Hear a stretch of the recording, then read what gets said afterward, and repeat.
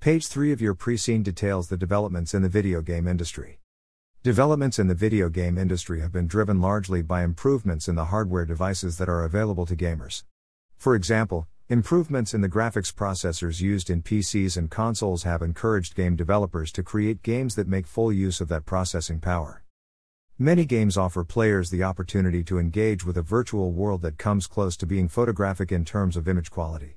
Many video games require players to have access to websites through which the players can access their accounts and on which they can play games. Those websites are generally cloud-based. The introduction of cloud-based gaming is a relatively recent development that is expected to be a huge growth area in the industry. Websites can be provided by hardware manufacturers, particularly those who make consoles, by companies who create and sell game software, or by standalone companies who provide this facility as a commercial service. The providers of these websites will collect any payments that are due from players for their gameplay. There are various ways in which revenues can be generated from games. The global revenue can be from PC-based games and console-based games.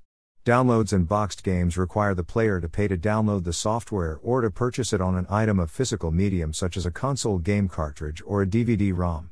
The payment entitles the player to run the game and may also grant access to online forums for play against other human competitors.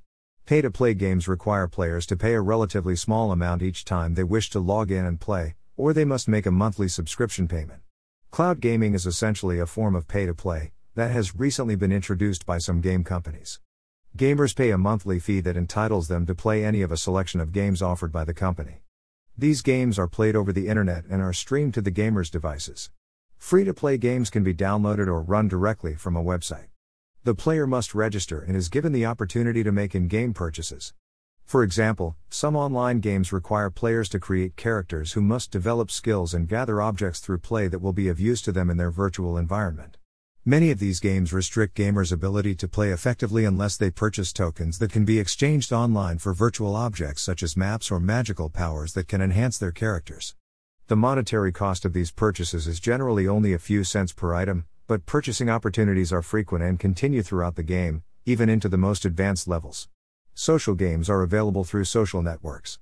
They are often paid for by advertisers, who can develop games that promote their brands and products.